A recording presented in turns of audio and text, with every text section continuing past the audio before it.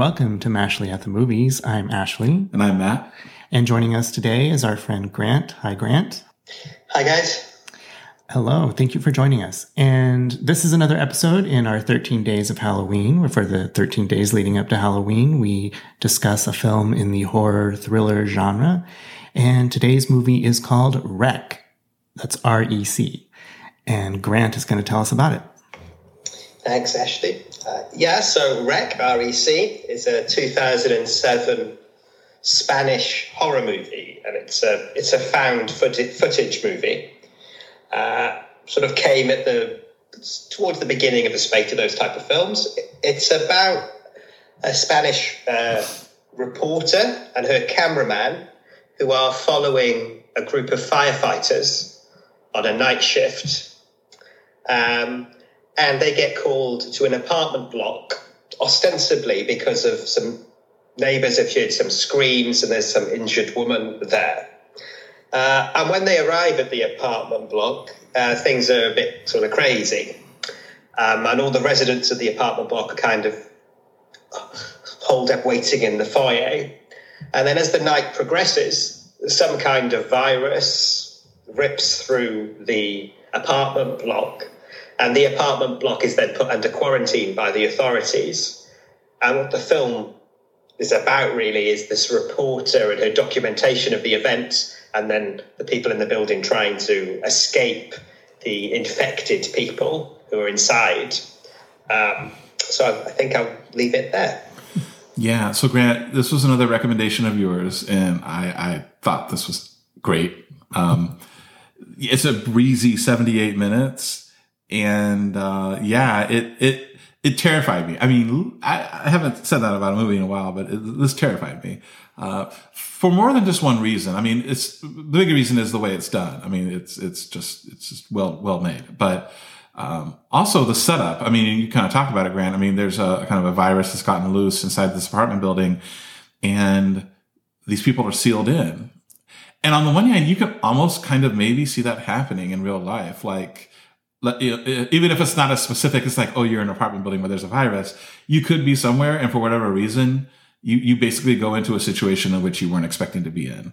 And then you are, isolated. And I mean, so that's a situation that I could see potentially happening to me in real life at some point, hopefully not. But so there's that. And then, this movie just continues to ratchet up the tension and the terror the further along it goes.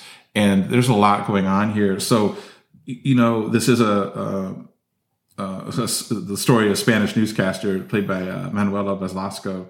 But her and her cameraman played by Pablo, Pablo Rosso plays Pablo, and he's actually the cinematographer for this movie. Pablo, by the way, is the MVP of this film. Pablo has got a steady hand on that camera longer than I ever would have.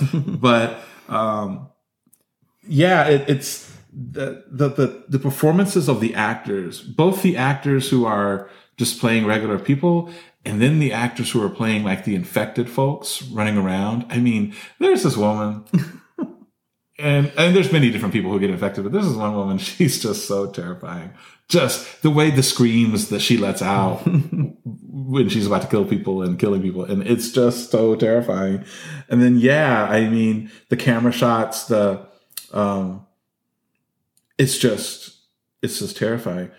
I'll give a caveat to this, and it's a thing I thought of when going into this. Is I'm actually not a huge fan of found footage films. I'm just not. And this one though won me over. But I will say, I mean, if shaky camera work and a lot of this crap going on that you don't, it's hard for you to follow sometimes. If that's not your bag, I don't know if you'll like this movie, but if you're willing to roll with it, I think you will like it. Yeah, I found this movie to be truly terrifying as well. And also, I'm not typically a big fan of the found footage genre, but this one really worked. And I think one reason it works is that it is so breezy and it never drags. An experience I've had with other found footage films that there's, always kind of prolonged periods where kind of nothing is happening. And that kind of, takes away from the interest of the film. But this is all from the beginning. It's fast paced, and it's also very believable. The performances, like you said, are all very convincing, and that makes it very believable. But also, I like the setup that this is a reporter and the cameraman. And so it makes sense that they're trying to get as much footage as they can and keep the camera rolling and make this happen. In some found footage movies, it's like, this would have been stopped long ago. Mm-hmm. But here it makes total sense. So yeah, I really liked it. And I liked that there's kind of, we're in the same situation that they are, where we don't understand what's going on at first, and we're slowly piecing together this mystery. I thought that was, really intriguing, and it does hit home. I mean, we've never been quarantined to this degree, but certainly in the last 3 years, we've all experienced some level of, having to be isolated, and so it does feel very plausible. So yeah. So Grant, what do you think of this movie? Thanks, guys. I agree with you. I'll be honest, this is the scariest film I've ever seen. That when I watched this film, I was dripping with sweat. I saw this in the cinema, and I think the sound design, the shaky cam. You haven't mentioned it. There's a scene. I'm going to spoil it. So if people don't want to spoil it, then they'll have to press mute for a second. But a body drops down from through the sort of apartment building and lands in the foyer. And when that happened, I nearly jumped out. I nearly jumped into the next screening. And it's not just the jump scares, which are done so brilliantly. It's that there's a hamster wheel here of just tension that just ratchets up and up and up, and there's no let off. And you kind of think, I've got to get out. I've got to get out of the cinema in the same way these guys have got to get out of this building. I think the cast. I mean, a lot of the cast weren't professional actors. This was a very low budget film. You both commented that you're not fans of found footage generally, and neither am I. I think that one of the most powerful things about horror cinema is when you don't know whether something that's happening on screen is real or whether it's in the mind of the characters, right? That's such a powerful thing in horror cinema, and found footage can't do that because it's got to be literal. It can only capture what's actually on a camera, right? Mm-hmm. And so you've got to have a really good explanation of why the camera is still rolling. And as you both said, here it works because they're trying to document what's happening. And there's lots of parts of the film where the residents of the apartment block are urging them to continue to film because they think the authorities are treating them badly right through the quarantine. Mm-hmm. And so it seems really believable. And I mean, as the film goes on, obviously the plausibility of things is stretched. And we can maybe come on to the ending, which is a bit of a curveball. But for most of the movie, you find this entirely believable. And that's what makes it so frightening. And as Matt said, there's a couple of sort of people who play the infected that are genuinely terrifying. Yeah. Oh, yeah. And one thing I respect this movie because, I don't know, I feel like I'm not going to speak for anybody. I'll speak for myself. I am pretty much spent on the whole zombie genre for right now. I'm not saying forever, but I feel like in the last decade and a half at least, or whatever, with the main culprit being The Walking Dead, but a whole bunch of other things, I feel like the whole zombie genre has been done to death. Like I get it, and I feel like we've looked through every permutation of those zombie-isms, and so they don't do anything for me now. I'm just not. In fact, I want to actively avoid anything zombie movies. But as I was watching Rec, I was like, this is kind of a zombie movie. I mean, this is sort of like that, and yet I found it fresh and I found it terrifying and well done. So I was like, well, there's a way to do this that's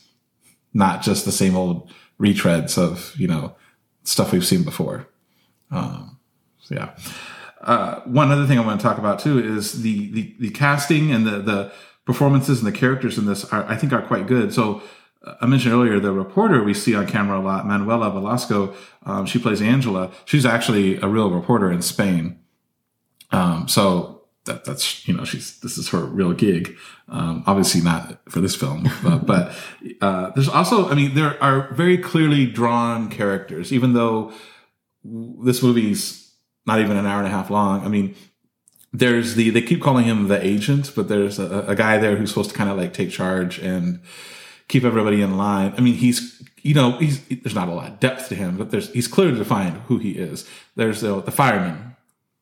There's an Asian couple. There's a mom with a sick daughter. These are all clearly defined people. There's an older gentleman who is a bit kind of a debonair older gentleman who's, I don't know, he's kind of got a little bit of a character to him, and obviously then there's the TV reporter, and I mentioned Pablo earlier, Pablo the cameraman, who we never see, but we hear every now and then, and I developed this like affinity for Pablo as the movie went on, because I'm like, Pablo is keeping it together. Like, I was thinking to myself after a point in this movie, I'm like, I don't care if I was a cameraman or not. I don't care if people were telling me to like film it. I would have dropped that thing and ran and yeah. So I love these characters. Yeah, it's pretty impressive how just over the short runtime it's able to define all these distinct characters. I had mentioned earlier, one of the things I really liked about the movie is the fact that we're kind of piecing together along with our characters what's happening in the film. I felt like they went a little too much at the very end. They went a little too far in explaining things, and I was just curious what you guys thought, because once they, really, I'm talking about like the last 5 minutes, where they find a lot of information, and I felt like it was a little much. I would have preferred a little ambiguity. I will say, yeah, and I don't want to spoil it because I think this movie is best viewed when you don't know anything. But I will say, I was not a fan of their explanation for things on this. But yeah, Grant, what are your thoughts? I think that the ending, to me, is the weakest part of the film. And I think if they found a way to not really explain what happened, it would have been a much more frightening movie. The ending is frightening in the way it's done. Right, they get to the top of the building, and the way that's shot, and then it all goes dark. They put the night vision on, and then again you jump out of your seat because you're like, Jesus Christ, what's happening here? But yeah, I agree with you. I do think that's probably the weakest aspect of the film, and that's picked up a lot in the sequel, Rec 2. Okay, all right. Well, what would you give this out of 10, Grant? I'm going to give Rec 9.5 out of 10. And I'm giving it that because I do think it is the scariest film I've ever seen. Right. I give it a 9, Ashley. I give it an 8. Okay. All right. So our score is an 8.8. That is Rec from 2007, part of our 13 Days of Halloween. Grant, thank you for joining us. Absolute pleasure. Thank you, guys. Thank you all for listening. Thank you.